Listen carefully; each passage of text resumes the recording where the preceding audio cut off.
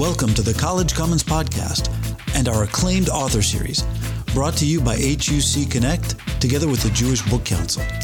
We'll meet authors recognized by the National Jewish Book Awards and discuss their celebrated books. My name is Joshua Holo, Dean of HUC's Skirball campus in Los Angeles, and your host. Welcome to this episode of the College Commons Podcast, where we're going to meet Rabbi Neil Scheindlin. Rabbi Scheindlin is an adjunct lecturer in rabbinics and biblical commentaries at the Hebrew Union College and the Ziegler School of Rabbinic Studies, both in Los Angeles.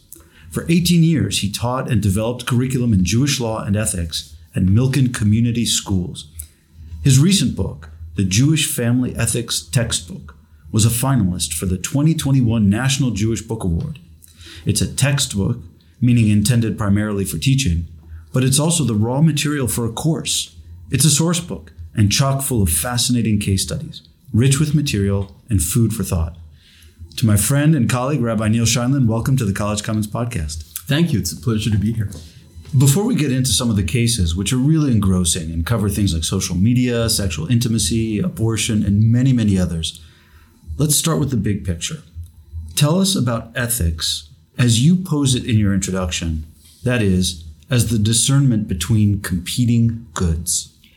That's right, Josh. I always like to emphasize that where the study of ethics gets interesting and where the challenges of ethics really matter is when there are two values or two positive goods that come into conflict with each other. It's not merely a matter of learn to choose good and not to do the wrong thing, but it's really a matter when we confront a very difficult decision, as in some of the areas of life that you mentioned, that we have to figure out how do we weigh these different values against each other. And that's where Jewish tradition provides us an interesting model for thinking about the problems.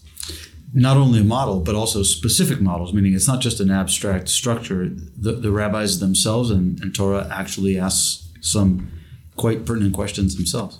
That's right. And their answers provide us with values and sometimes direct guidance. But one of the themes that emerges from the textbook is the multivocality of the tradition. By that, I mean that often enough, the sources themselves will prevent disagreements on the same question. And then we're left to continue working on how do we choose between these two opinions that appear in the tradition and both are valued by the tradition. Sticking for the moment in the big picture realm of our topic, share with us your definition of morals and ethics. I understand morals as meaning the larger values or the overarching ideals that we think we should strive for in life, and where ethics is the study of how do we apply those to concrete situations that we confront. Do you think your definition of ethics as opposed to or distinct from morals could be a helpful guideline not only for personal investigation in one's behavior, but also in the civic realm, especially in the secular civic realm, where we acknowledge that we can't dictate each other's morals, which is an internal orientation towards values, as you put it, but where we do undertake to negotiate and sometimes indeed to dictate shared ethics? It's a provocative idea that might actually help in a society where people tend to talk past each other rather than to each other. Our tradition presents a model of stating clearly what one believes and the reasons for it while hearing the voice of the other. I would argue, as I mentioned repeatedly in the book, that the rabbinic literature that we draw on so much for this work preserves voices, including opinions that are rejected in their time. This one I don't use in the book, but there's a place in the Mishnah that explicitly says, why do we preserve these opinions that are associated with just one individual and have been rejected? And the answer is because there might come a time when someone will see the value in them. This book, the title indicates that it's far more family-focused and personal-focused, but certainly there are implications for the state of the society. I should hope so. We can use it. Let's get into some of the case studies. I loved the fact that you tackled honesty. And I point out that this book is titled The Jewish Family Ethics Textbook. And you tackle many of the leading concerns of young people in particular. You really give a lot of attention to that. In one section, you discuss plagiarism, intellectual property, and the pressures to get good grades, where you test the bounds of using those sources of information. Most of all, however, I think you do us a really great service by diving into the gray rather than manufacturing unrealistic cut and dried scenarios. In particular, I'd like to ask you to speak to what you call potential plagiarism. What's going on there? Where's the gray, and how do you help us work through it? You're referring to a case in chapter 2 about a young woman who's an undergraduate. She's taking an art history course, and the assignment is to write about several paintings of the student's choice and to discuss why she appreciates these paintings. And the student finds it very difficult to do, so she chooses a set of paintings and she starts reading up about them a little bit. In her reading, she finds that what people write about the paintings clarifies her own thinking, and she essentially agrees with what she reads. So she writes that up, presenting it as her own views, where the policy of the university indicates that she needed to give citations and give credit for the work that she read. What the student points out in her own self-defense is that she didn't use other people's new findings. It was merely expressions of opinion, and she thought perhaps that was different, and since it was how she felt as well, she could simply write that up and hand that in. When I came across the scenario, it struck me as a very common, true-to-life situation. I had seen things like that in my work with high school students. I had heard about it from friends who work with undergraduates, even graduate students sometimes. And it's especially in the time that we live when so much information is so readily available, so easily through a simple online search, it seemed like the kind of dilemma that teachers and their students or people doing any kind of similar work could use to grapple with the dilemmas that they sometimes confront. What was the resolution, in fact, in that case, and what were some of the Jewish sources you used to gain insight? I believe it was materials from Pennsylvania State University that they use it to orient their students to academic standards as they begin post-secondary study. The university's determination was that does in fact constitute plagiarism. It's simply a failure to give credit since she read it from various sources. The sources in Jewish ethics would tend to agree with that determination. There's a very clear statement that appears in 2 different places in rabbinic literature that it phrases it positively. It says that anyone who cites something in the name of the person who originally said it brings redemption to the world. It's perhaps a bit of an exaggeration. Well, what's the redemptive aspect of a footnote, after all? But it's a way of stressing how important it is to give credit to the person who originally said it. There's a Jewish concept that comes up in a couple of different contexts in the book called Gnevat Da'at. This is literally the theft of someone's mind, right? Taking advantage of someone's lack of awareness of something and using another person's idea or words that they wrote without giving them credit or kind of reading over their shoulder and taking it. That also violates that value. I think it's a form of Gnevat Da'at to present as mine what is actually yours. Even when it's not fact or research, but merely opinion. Even so, because it still ought to be associated with the person who originally said it. The young woman in the case study could easily solve the problem with a citation and then go on to explain why she agrees with the person whose article she read. Rather bravely, I think, you also begin to enter the ethical thicket of social media. Share one of the cases from that section, in particular as relates to another terribly relevant item that you raise specifically with youth, but really in life, namely whistleblowing and its related matters of tattling and snitching and the like.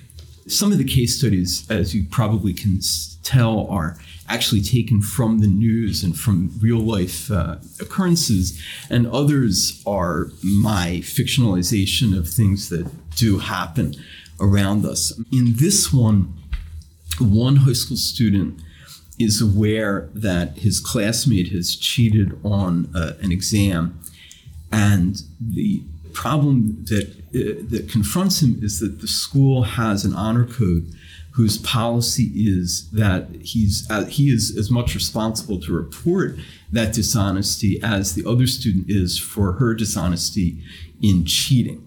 The reason that the girl student cheated in the first place is that she is the type of high school student who is extremely ambitious, extremely focused on her future college admissions, and she just found herself in the wee hours of the morning unable to go on, unable to continue studying. So she wrote herself a cheat sheet for the exam the next morning. The boy who's her classmate confronts his reluctance to follow the school's honor code because the students generally have among themselves a kind of code of silence, right, that you don't tell on each other. We explore in the chapter some texts that speak about, first of all, there's the value of tochecha. That's rebuke is the literal translation. It's a commandment that appears right in Leviticus chapter 19.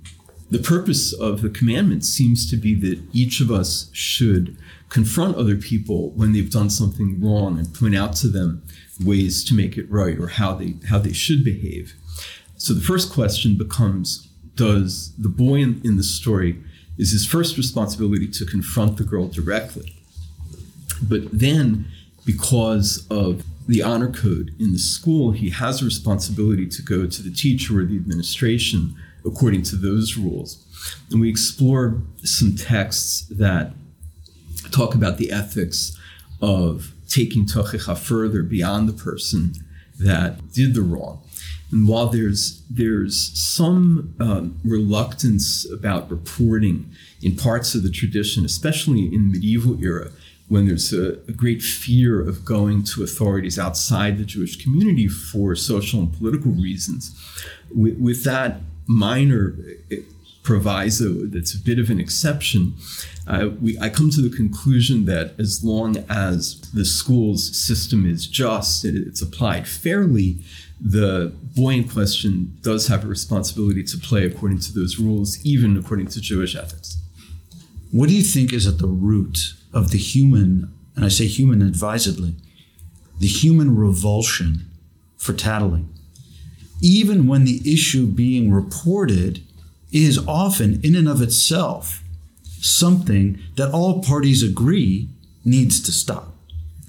And I'd go even further. Generally, I think it's fair to say that we expect people not to tell on each other, even when there is no presumptive loyalty between the parties in question in the first place. What's going on there? Does it have to do with our core social makeup as social mammals and our need to trust one another to get through the day? Is it about an instinctive distrust for authority? What do you think is going on? I'll share a couple of thoughts.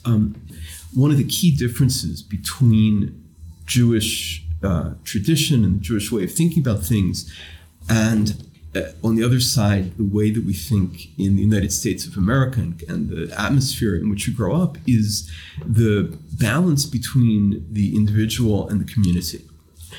Jewish tradition, highly communitarian in its expression, and American society, of course, is founded in individualism. And while I think it's possible maybe to make the contrast sharper than it rightly should be, it still really exists. And I found in the years in the Jewish high school that Jewish studies is very countercultural.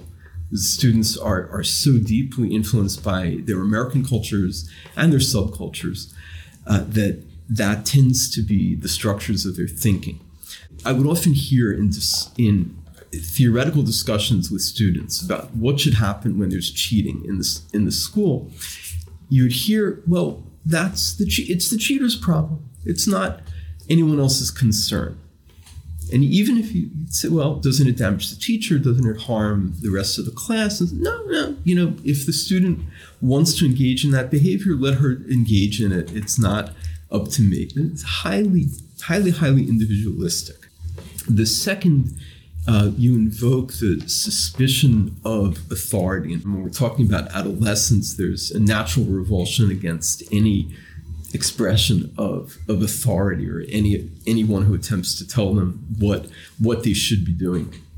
And I'll end with this. I mean, that, of course, is one of the joys of teaching material that says that there's a point on this side and there's a good point on the opposite side. What do you think about it? That opens up a conversation with adolescents as well as with adults. The College Commons podcast is proud to be part of HUC Connect, the Hebrew Union College's online platform for continuing education.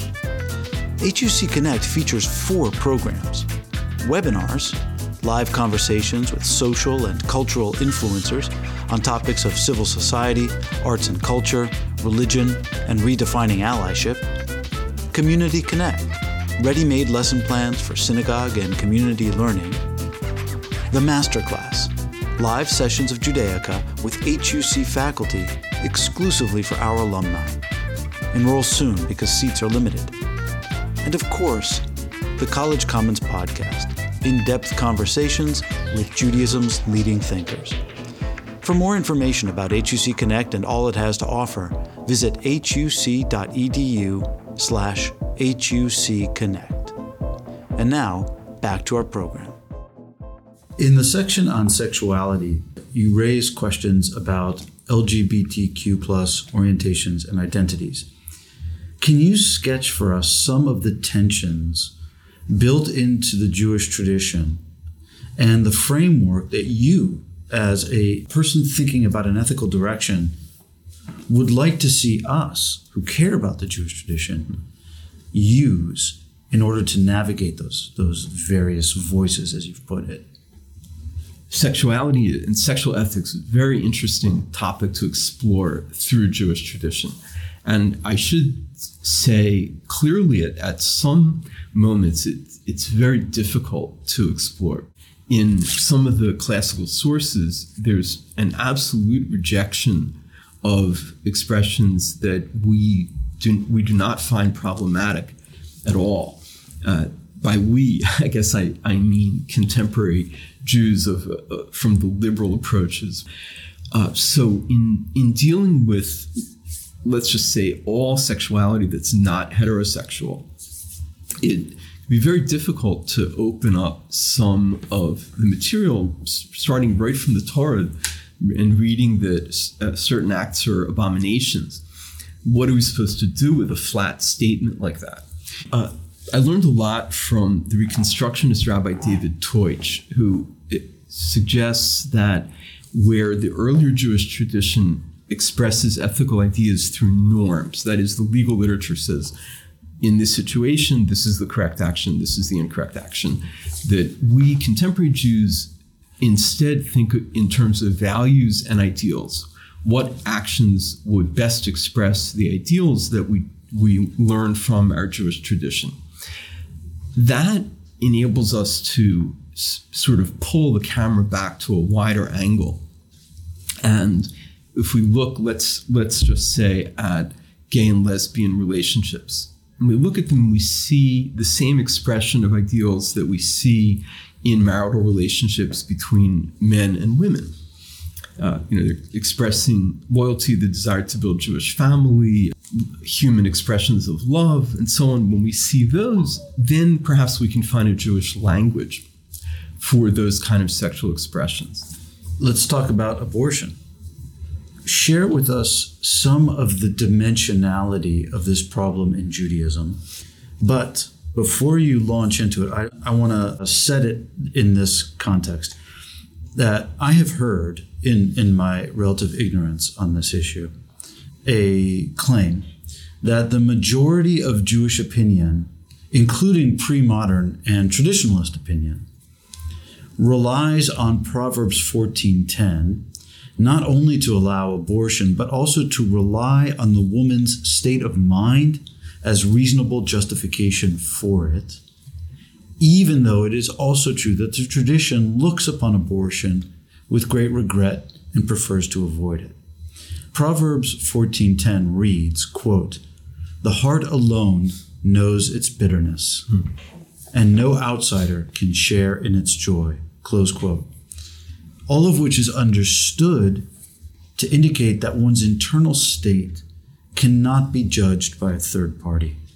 And therefore, a woman's distress by this measure is in fact actionable grounds for an abortion. Have you heard this rationale? And what is the context in which you work through this keen social controversy? I have to say that I have not seen that rationale and that verse cited in most of the writing about abortion from a Jewish perspective. And that's across ideological commitments, from the most traditional minded to the most liberal. The Jewish approach to abortion focuses very differently than the debate that we usually hear in the US. And that's key, I think, to understanding the chapter. And the focus, rather than being on the state of mind of the pregnant person, it's really on matters of safety and the preservation of life. So the key question in a lot of ways becomes, how do we define who is a living person? The Hebrew word from the rabbinic literature is nephesh. People may be familiar with it and know it most commonly translated as soul. But in the rabbinic legal literature on these matters, it actually means something more like the philosophical concept of a person. That is, a living being with intrinsic rights. So the central text on abortion in rabbinic literature is a Mishnah from the tractate Oholot that discusses a woman whose life is in danger as she's giving birth, as she's in labor. And the Mishnah divides neatly into two parts. The first part is where the fetus is mostly still inside the woman's body. In that case, we save the laboring woman's life at the expense of the fetus. However, if either the majority of the fetus has emerged, or in some versions of the text, it's the head of the fetus has emerged, then we can't intervene to choose which one survives. The great Jewish ethical principle that we don't set aside one life, that word nephesh, for another.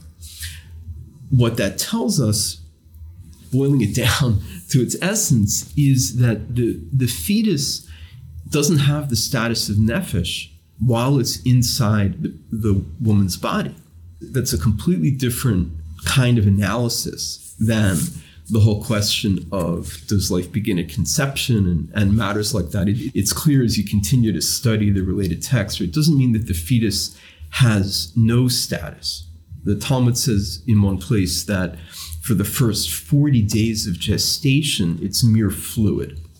But beyond 40 days, it begins to have some status, but the mother will still take precedence until it seems that birth has actually taken place. The main criterion then that legal writers and ethicists will look at is the safety of the pregnant person.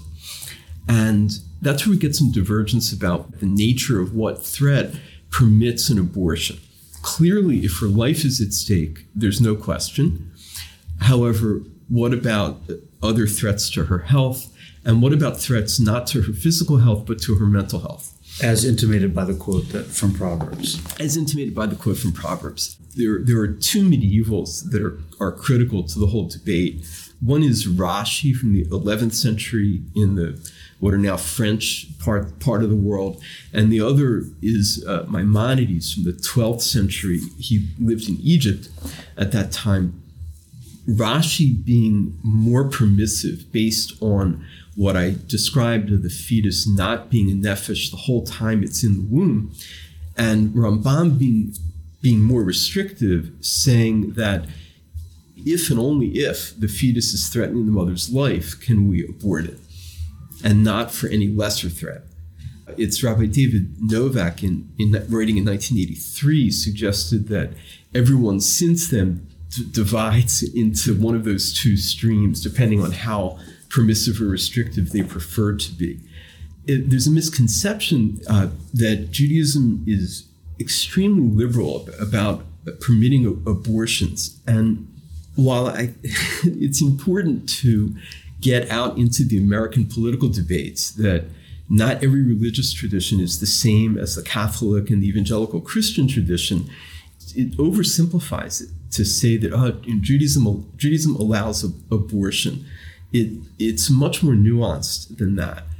I have a wonderful excerpt from an article from just a few years ago that surveys the Orthodox writing about abortion, the most traditional writings about abortion from classical times to the beginning of the 21st century. And the writer, who has a feminist perspective, shows that a lot of the Orthodox rabbis in North America and in Europe are influenced by the reaction of their Christian counterparts to Roe v. Wade and other social developments. That prior to the 20th century, the traditional writings are more permissive and are very concerned about women's welfare. But in the wake of the sexual revolution and the wider availability of abortion, they become much more restrictive. They become afraid that this is going to lead to what they see as immorality all throughout society. I'd like to close with a final question, one of my favorite questions that I ask many of my guests, which is, share with us a surprise that you encountered in the course of preparing this book. I was taken somewhat by surprise when I went to research what's known as physician-assisted dying. Right? People may know the phrase assisted suicide, but because of the stigma associated with the word suicide, the correct term is physician-assisted dying or medical assistance in dying. And there are so many heart-wrenching cases where people just want to be able to choose not to suffer needlessly for many, many months.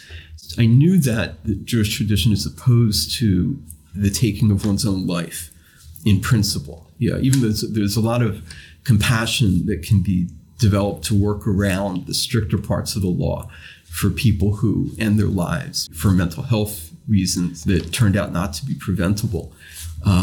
But I was surprised how few contemporary thinkers were looking for a way for Jewish values to guide such people. When I wound up writing that it's nearly impossible to find a way to tell someone it's okay for them to go ahead with it. Rabbi Elliot Dorff, a wonderful colleague of ours here in Los Angeles, who's written a lot about medical ethics, he had written very strongly against medical aid in dying. And there's a concept in rabbinic law, so you're not allowed to support people as they commit sins. So that means if you're a medical doctor, you can't be involved in this kind of thing. It turned out that just in the last year or so, Rabbi Dorff rethought this issue a little bit, and he wrote a new responsum with some very, very narrow circumstance where he sees it as permissible. I made a presentation on some of these ideas to chaplaincy students at the Academy of Jewish Religion, California, while the book was in preparation. And one of them then sent me a tshuva that someone coming out of Jewish renewal circles wrote about medical aid in dying, trying to reimagine it from a Jewish perspective, which only proves that the debate continues. Well, Rabbi Neil Scheindlin, thank you so much for the pleasure of your company and this wonderful book, which is just fascinating. It's actually a page turner, I have to say. So much is going on. Thank you. Thanks so much. It's a pleasure to talk with you. We hope you've enjoyed this episode of the College Commons Podcast, available wherever you listen to your podcasts.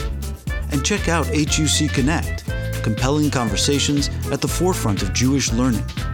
For more information about all that HUC Connect has to offer, visit huc.edu/HUC Connect.